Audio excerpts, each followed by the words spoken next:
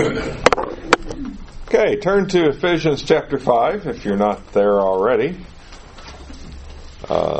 We got down to about verse 15 on Wednesday, so we will continue and try to finish up the chapter this morning.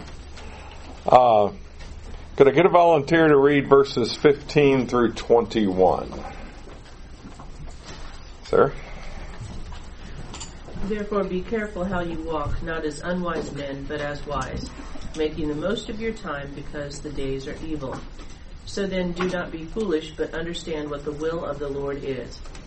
And do not get drunk with wine, for that is dissipation, but be filled with the Spirit, speaking to one another in psalms and hymns and spiritual songs, singing and making melody with your heart to the Lord, always giving thanks for all things in the name of our Lord Jesus Christ to God, even the Father, and be subject to one another in the fear of Christ. Okay, thank you. So we mentioned at the end of class on Wednesday, we're told to be careful how we walk. And, certainly that's sound advice. But how are we told to walk? What does it tell us we need to have? Wisdom. So, how do we walk in wisdom? Where do we find wisdom? Yeah, this thing right here, God's Word. So, if we're wise, we're going to follow what our Creator told us to do. In contrast to the unwise who don't have any regard for God's Word. And then we're told to make the most of our time, or redeem the time, I think some translations say, because the days are evil. Now, one thing that I found kind of interesting, the word for time here is not the word you think it is, or at least not the word I thought it was. There's a word in the Greek, chronos, that we get chronology. This isn't that word. It is the word that's most often translated seasons or opportunities. It's translated seasons in 1 Thessalonians 5:1 and Acts 1:7. And then in Galatians 6, verses 9 and 10, it says, Let us not grow weary while doing good, for in due season we shall reap if we do not lose heart. Therefore, as we have opportunity, let us do good to all, especially to those who are of the household of faith. Season in verse 9 and opportunity in verse 10, same words. Pretty much. Same root word. What is it? Kairos. K-A-I-R-O-U-S. I guess it's the plural. K-A-I-R-O with a little squiggly. I have no idea if I'm pronouncing that right or not. But it's all Greek to me. But, so the instruction is we need to make the most of our opportunities. So how do we do that?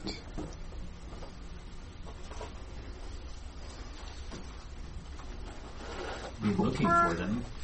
Okay. Firstly, be aware that they're around us and be ready for them. Okay. Need to be awareness of the evil of the devil. Yes. And the end of this verse, because the days are evil. So, certainly a tie-in there. Leah. I think of the concept of not to miss the forest for the trees. Sometimes in our days we can get so busy or caught up in that moment, but instead to maybe see the bigger picture of what we're trying to accomplish spiritually, instead of just getting lost in our work or our whatever. Yep, good point. Anything else? Brad? the Proverbs talk about just seeking wisdom. And I know we kind of mentioned that, but I think that's a really big idea that we probably fall short on a lot, is just not like pursuing wisdom like that's the most important thing to grasp a hold of in this life, at least. Mm-hmm. Yeah, Chris. It starts out, even in this statement, look carefully. Uh-huh. So that's one way you walk. But it, in a way, this to me is a general statement. It doesn't have a specific item that, here it is, step by step. Here's what you do. So there's several applications, I think, for different people. Let's be careful. Let's be wise. Make the best use of your time. And then he goes on with some more specific things. But in general, this is a fit your application type statement. Mm-hmm. Yeah, some things that I had written down. Doing good for others, learning more fully God's will, doing honest work, prayer, meditation, teaching the word, edifying the weak. I think those are all things that would fall into that category. And that's certainly not an exhaustive list. So, yeah, good thought. Yeah, Ryan? Anytime I just do what comes naturally, that tends to not be the best. So, trying to be purposeful and intentional about the choices that I make. Mm-hmm. Okay. Sir? And that fits in, again, with the whole walking carefully. I have a note here that says, we cannot always do the right thing at speed, so we need to be wise and do it carefully, and do it, in this case, as life. I mean, we can't always get life right when we're going 100 miles an hour, so maybe we need to slow down a little bit and be more careful and intentional and wise to get it right. Okay. Yeah, all good points. And then in verse 17 says, so then do not be foolish, but understand what the will of the Lord is. I think the King James renders the word foolish as unwise, which makes you think back to verse 15 as we're not to walk as unwise men, but those are two different words. And so actually the rendering in the New American Standard, do not be foolish, is a better rendering for that word, because that word truly means foolish. It's a stronger word than just unwise. And there's a lot of warnings in the scriptures for a fool. And so this is one of those. And so this kind of person would be totally lacking in sense, has bad judgment, makes rash decisions, and certainly doesn't consider God's word and His will in their decisions.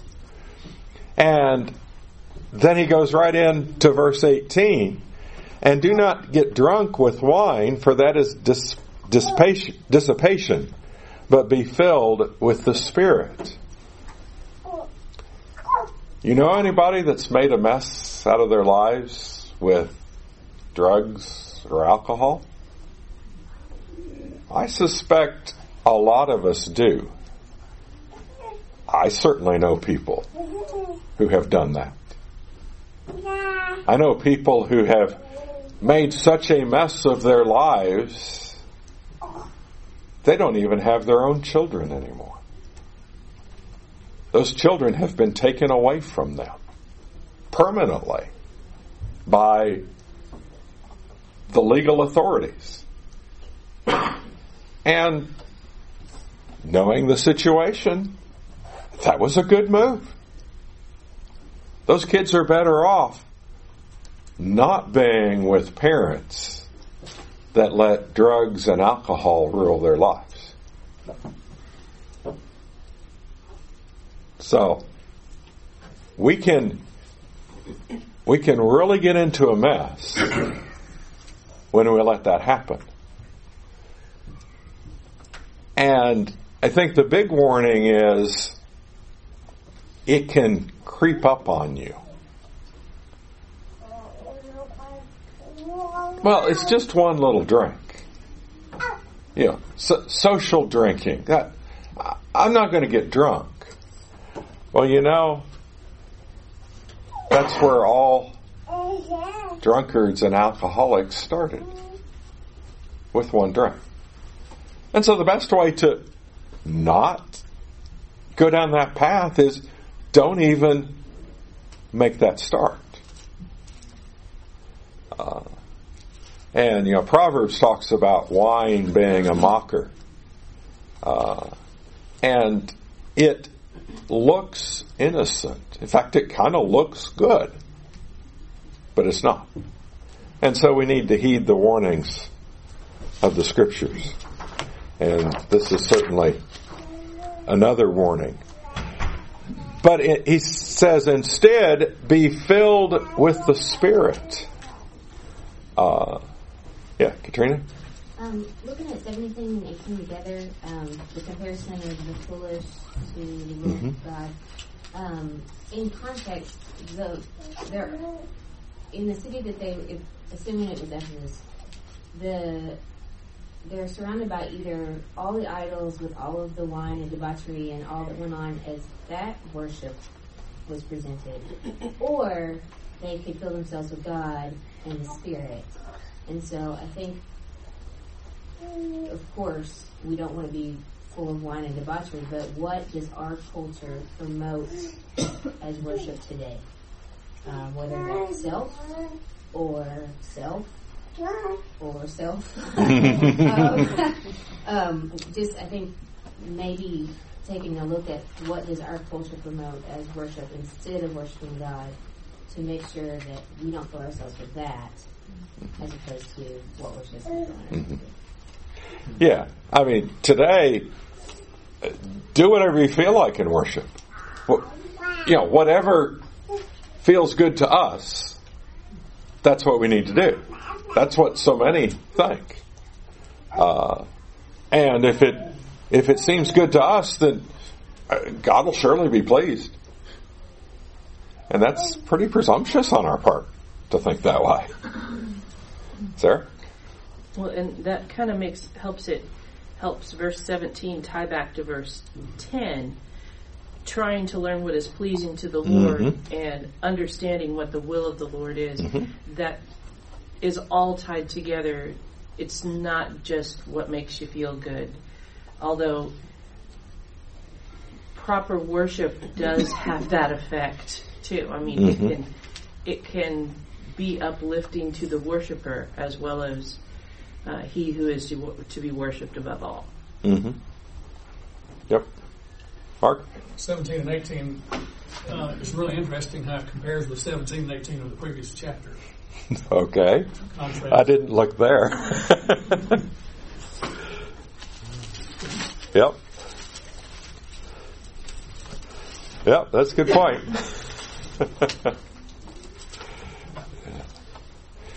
Okay. It says, be filled with the Spirit, and then look at the next 3 verses. And what activities will we participate in if we're filled with the Spirit? Verse 19, singing. And not just any sort of singing, but singing of psalms and hymns and spiritual songs. And doing this to the Lord. Verse 20, giving thanks. First filled with the Spirit, we will give thanks for all things. And do so in the name of our Lord Jesus Christ. And then verse 21, by submitting. So, singing, thanking, and submitting are 3 Spirit-filled activities that follow. So I thought that was interesting. I mean, we could talk a long time on verse 19 about singing, but I don't know that I want to go down that road because we got more to travel. But if you have specific questions, we can talk about that. But in verse 20, in the giving of thanks,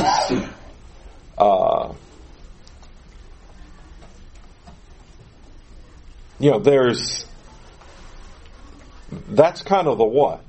Because Paul, here in this verse, answers several questions about our expressions of appreciation to God. What, when, for what, to whom, and how. The what is giving thanks, expressing our gratitude. And we should certainly do that. And if we concentrate on our blessings, that'll become really easy to do. And certainly in Ephesians, there has been a focus on our blessings. Back especially in verse 1 or chapter 1. All the spiritual blessings that we talked about. And so when we think about that, it's pretty easy to give thanks. And then we're told to always give thanks. Not just sometimes, but always. This needs to be a regular habit of ours. And we're to give thanks for all things. Physical blessings, spiritual blessings, everything that God has done. And certainly one of the big things is the gift of God's Son and what that does for us. Far greater than any physical blessings that we could have. And then to whom? To God. To God the Father. And how we're to do that is in the name of our Lord Jesus Christ. And there's lots of things that we're told in the Scriptures that are in the name of Jesus. Salvation is in His name, Acts chapter 10, verse 43, as well as chapter 4, verse 12. Baptism is in His name, Acts 8:16, 19:5, and 10:48. Preaching is in His name, Luke 24:46 and 47, and Acts 9:27. Good deeds are to be done in His name, Matthew 18:5. And then also Matthew 25:31 to 46. Miracles in the first century were done in His name, Acts 3 verse 6, 4 verses 7 through 10, also verse 30, and Acts 16:18. And then here, giving thanks is to be done in His name. And then in Colossians 3 verse 17, whatever we do in word or deed, do all in the name of the Lord. Understanding that praying in His name is not just adding a phrase at the end of our prayers. It is recognition that every prayer is through Him, every direction is by His authority, and every blessing is made possible through Him. Thoughts, comments on any of that? And then, verse 21, be subject to one another in the fear of the Lord. Submitting, this was originally a military term, referring to the forming or lining up of troops for battle under a commanding officer. And submission is something that can be voluntary or involuntary. Slaves oftentimes had to submit involuntarily. They didn't choose to be in that position, but were placed in that position. But most of the submission and the submissions that the Scriptures talk about are voluntary or a result of a choice. we can choose to take a job and submit to our employer. Let him direct our activities. We can choose to be a member of a local church, and in that church we appoint elders and we choose to submit to them. And that should be a voluntary submission. And then a wife enters into a marriage relationship with her husband, and the scriptures say she's to submit. And that's a voluntary position she has put herself in.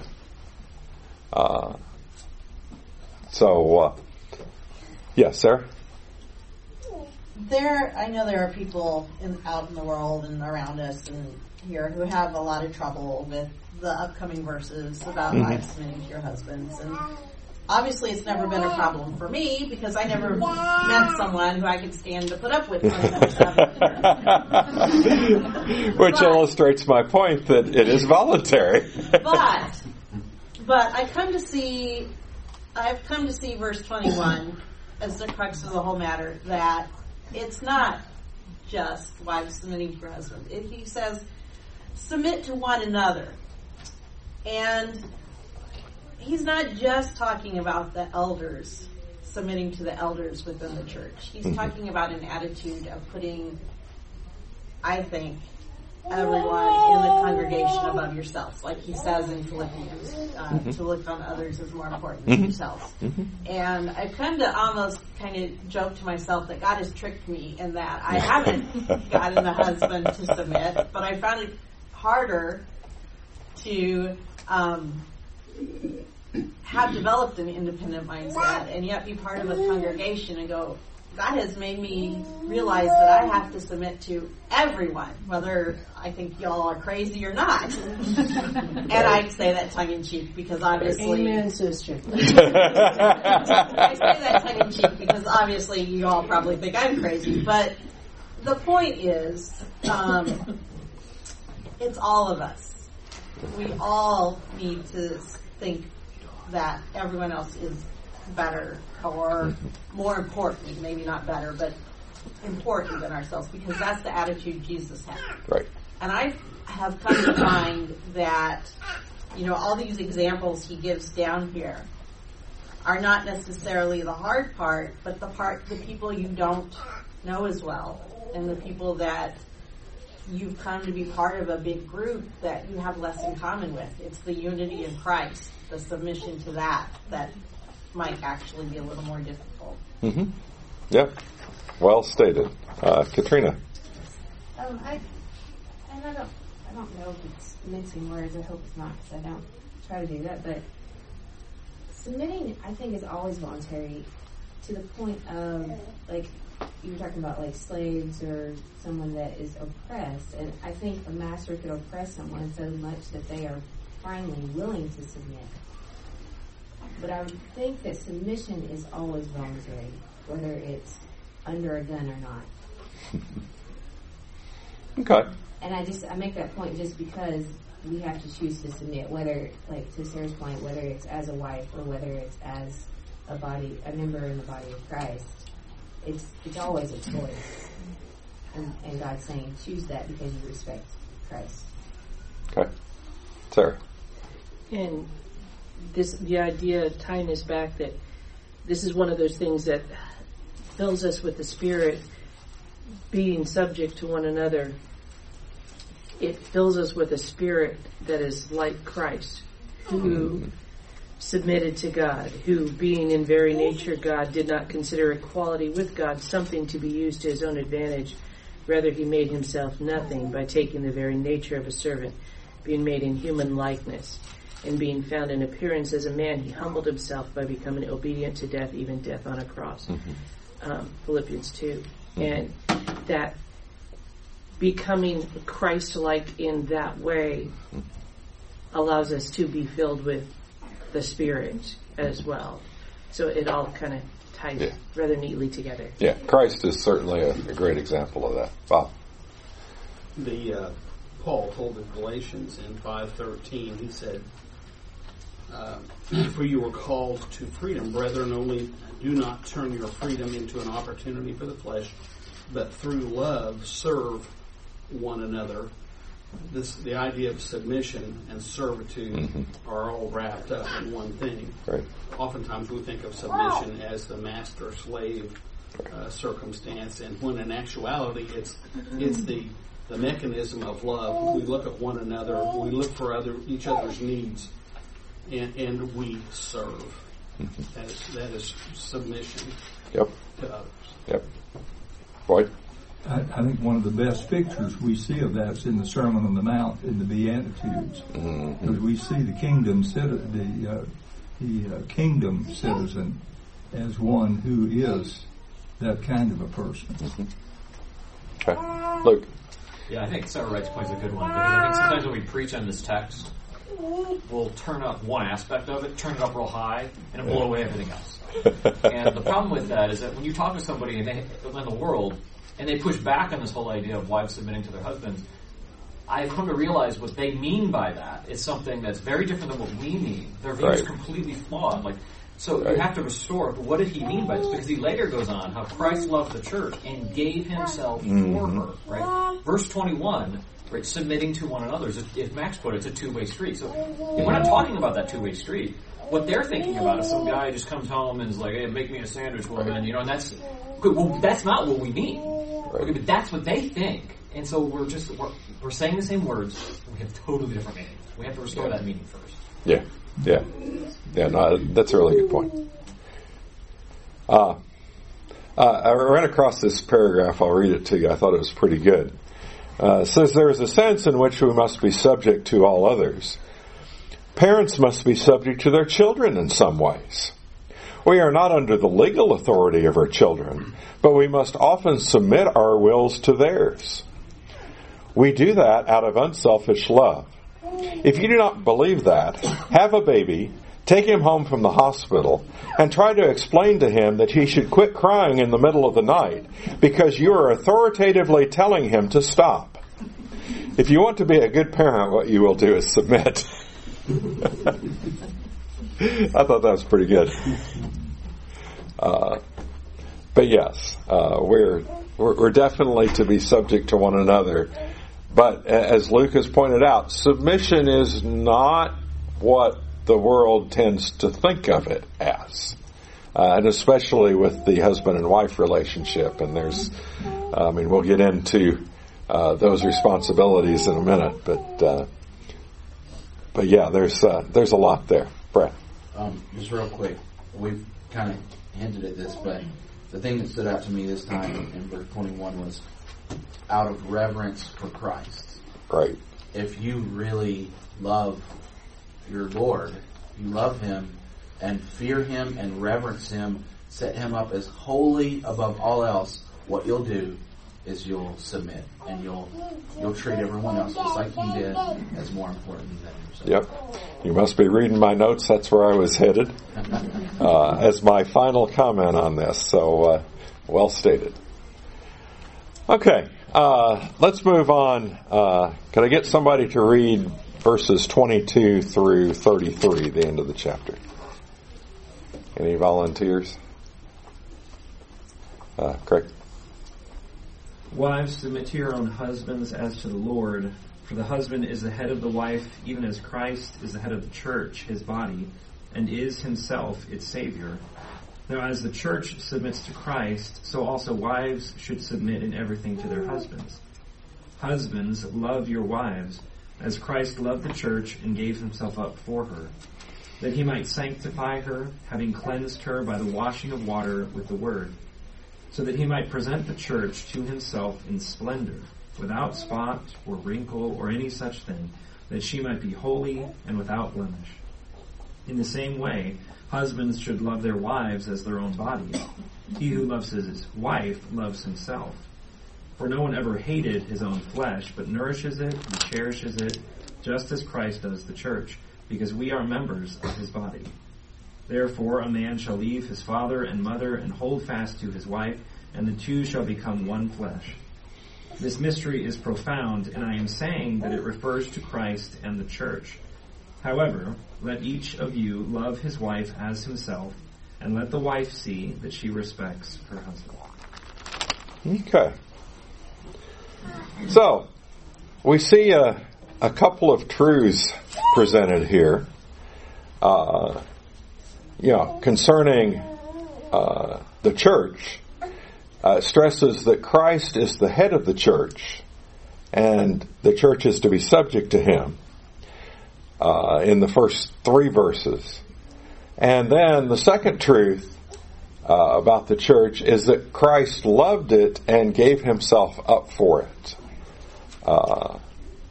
And these truths are illustrated by God's arrangement in the home. But the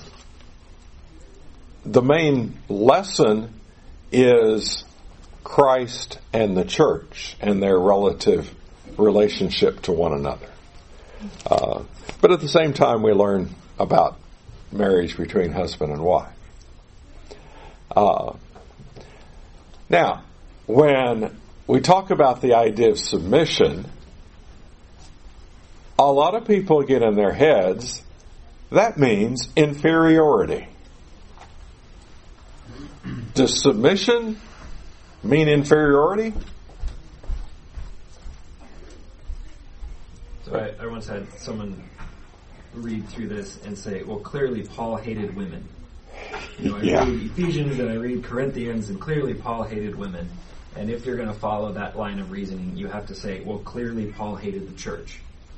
Right. Because for the same reason they've come to that conclusion, well, women are told to submit to someone, and that means they're inferior and Paul hates them. Well, the church is to submit to Christ. That doesn't mean that the church isn't that the church isn't worth something, or it's not valuable, or that Paul had some kind of disdain for it. It just means that was the role that the church was put in. Mm-hmm. Yeah, and certainly if Paul didn't love the church, he wouldn't have gone through all he went through.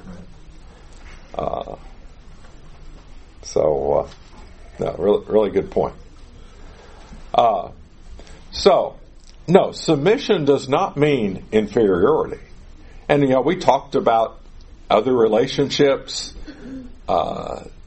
employer-employee. Does that mean the employee is inferior to the employer? No. It's a relationship. And someone has to be given the position of the head, and then you've got the position of the body. But our bodies are not inferior to our heads. The rest of the body is important. Without the rest of the body, the head wouldn't be much. So we understand that in the physical sense. And we need to understand that in the spiritual sense as well. I read some of the same things about how Paul, really hated women and had a very low view of women and marriage. And, Paul was single, so, they use that as evidence.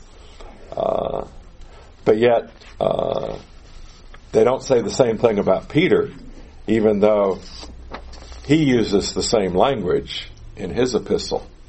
But he was married.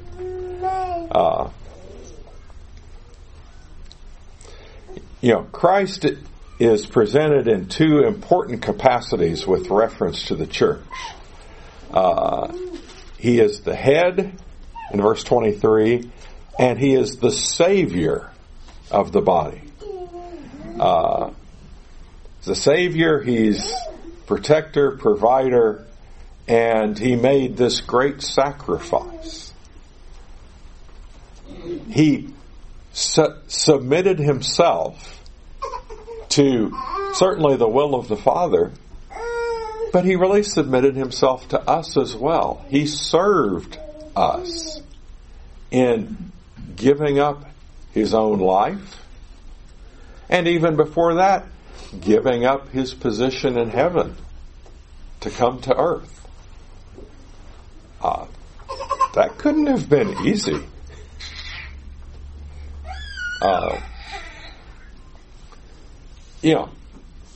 Once we get to heaven, you think we're going to want to come back here?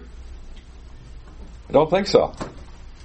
In fact, I just recently was reading in John in chapter 11, the resurrection of Lazarus. And I've often wondered what it would have been like to be Lazarus and summoned back to earth after 4 days in paradise. I suspect he wasn't real pleased by that at first. It's like, whoa, wait a minute. I thought I was out of this.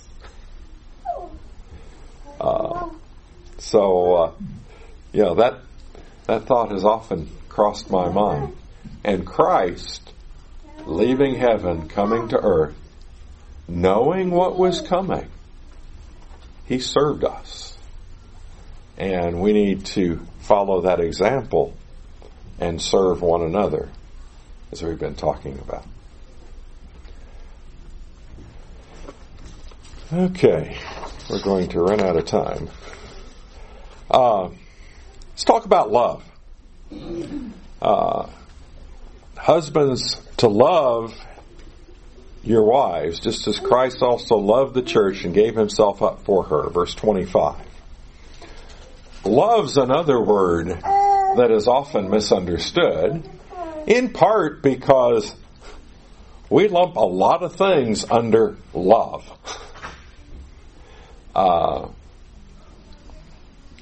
My grandmother used to say, you love people. You don't love things. You like things. And she made that distinction, although she did go on to say, but I love horseradish. Not sure why there, but actually in the Greek language, there's some more precision, because there are several different words that are translated love. There was a word for the romantic feelings and passions between husband and wife. That's not the word used here. There's a love for a fondness or affection, like a friend or a close relative. And that's not the word used here either. This is the word that is the commanded type of love, putting someone else's interests above our own. The word agape that I'm sure most of us are familiar with and have heard. A self-sacrificing, purposeful, intentional love. And that's what husbands are told to do in loving their wives. It's not the warm feeling, although there should be warm feelings in marriage. And the marriages that are on the right path, that'll be there. There'll be the romantic feelings as well. But this is a self-sacrificing love. A love that puts the wife's interest above the husband's interest. And doing whatever is best for her. And having her needs met. So a very sacrificial type of love, like Christ did for the church. Because without Christ's sacrifice, we'd be nothing. The church would be meaningless because we'd have no hope. Leanne? I would say that as we do this for each other, it becomes so much easier to do. Because if I know that Katrina would do anything for me, sacrifice her time or her resources or whatever, then it's just simple to choose to do that for her always. And it's not just me and Katrina, it's everybody in this room. I'm confident that if I needed something, I'm comfortable to share that need because I know that there will be another time that I can help someone else. And I just think that's the beauty in it. It's not a forced sacrifice. It's a sacrifice that starts to come easily. Yep. Excellent point. Other thoughts?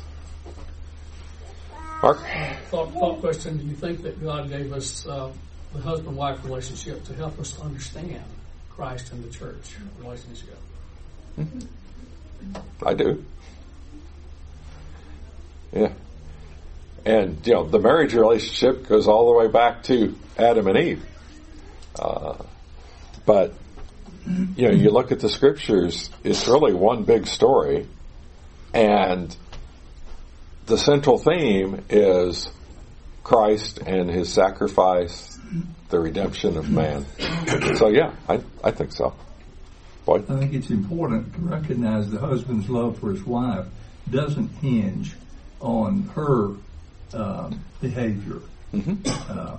Christ loved the church, and when we think about our own lives, and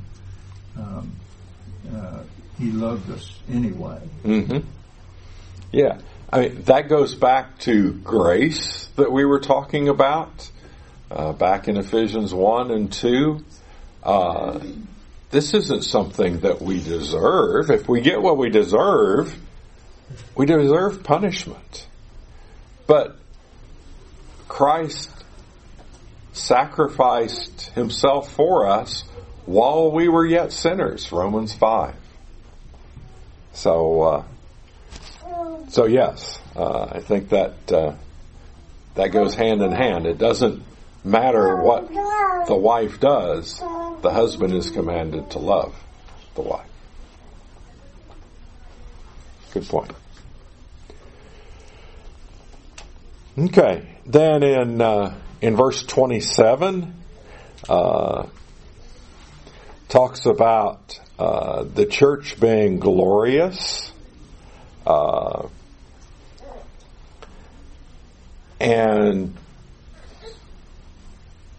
equating that to the marriage relationship. A bride is considered to be glorious. Brides are always beautiful on their wedding day. They have a glow about them, a radiance about them. And so a Christian should be excited to be part of that church, that thing that is called glorious here. And then the character of the bride is holy and without blemish, holy and blameless, the end of verse 27 says. And, the church can be that as well. Not because we're perfect, but because we're cleansed. Verse 26, that he might sanctify her and cleanse her by the washing of water with the word. And so, our obedience comes into play here, but grace certainly makes us so that we can be holy and blameless, even though we are all sinners. And then the word glorious, something that is honorable or magnificent. And when I think of glorious, I think of some of the things in God's creation. There's some amazing things. You ever seen the Grand Canyon? Niagara Falls? There's a couple things that come to mind. being very glorious.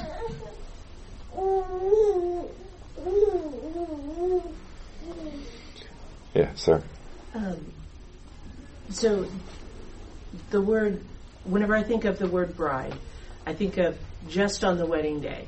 And although I do know of many men who refer to their wives of long standing as their bride in a very affectionate way and all that. Mm-hmm.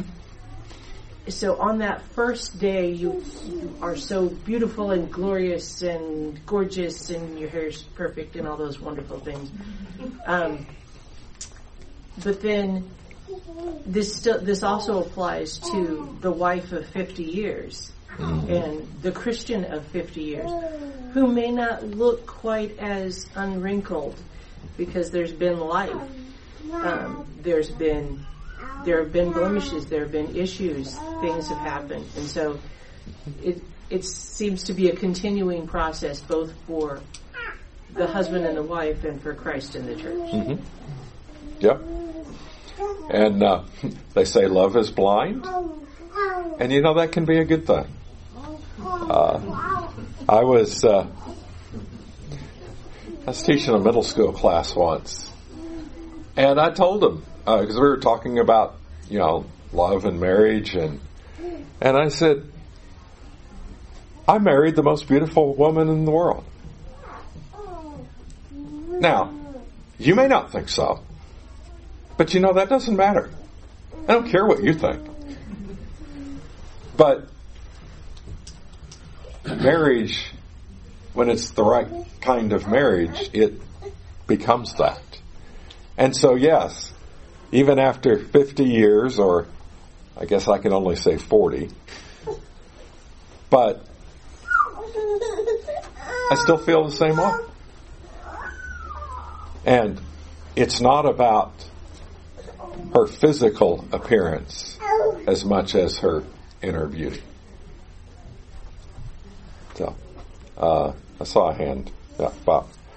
It changes from the eyes to the heart. Mm-hmm. It's not something we see, it's something we understand and perceive. Mm-hmm. True beauty. Right.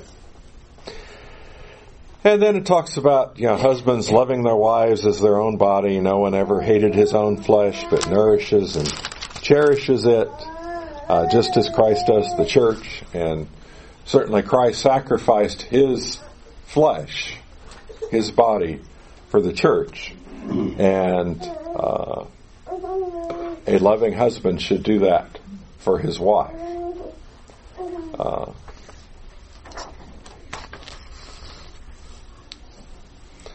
And then it talks about, going back to the beginning, that a man shall leave his father and mother, shall cleave to his wife, and they shall become one flesh. Going back to the first marriage, Adam and Eve. And then he finishes up with, this mystery is great, but I am speaking with reference to Christ and the church. So, reiterating that he was trying to teach about Christ and the church. It says, nevertheless, let each individual among you also love his wife, even as himself, and let the wife see that she respect her husband. Okay. Any other thoughts, comments? The clock says it's time to quit. The first bell was a little late, so I don't know when the second bell will be. It's interesting. It seems like Paul, in writing about these things, can't decide if he's talking about the church or if he's talking about the husband and wife, or the fact that they're so intertwined in God's creation and plan of how his creation is going to work, that he then, just breaks off and says, this is a profound mystery about how connected these illustrations are and these two relationships are. So it's just interesting that even Paul is having trouble distinguishing which one is more significant in our perspective. Right. I think it's important too. That doesn't mean that everything's going to always go well with your husband or wife. I remember he's older than we were. We went to hear him preach, and he was preaching on this subject. And he said he and his wife never considered divorce. He said murder sometime. Right. Okay, thank you for your comments. We'll get into chapter 6. Craig will lead us starting Wednesday night.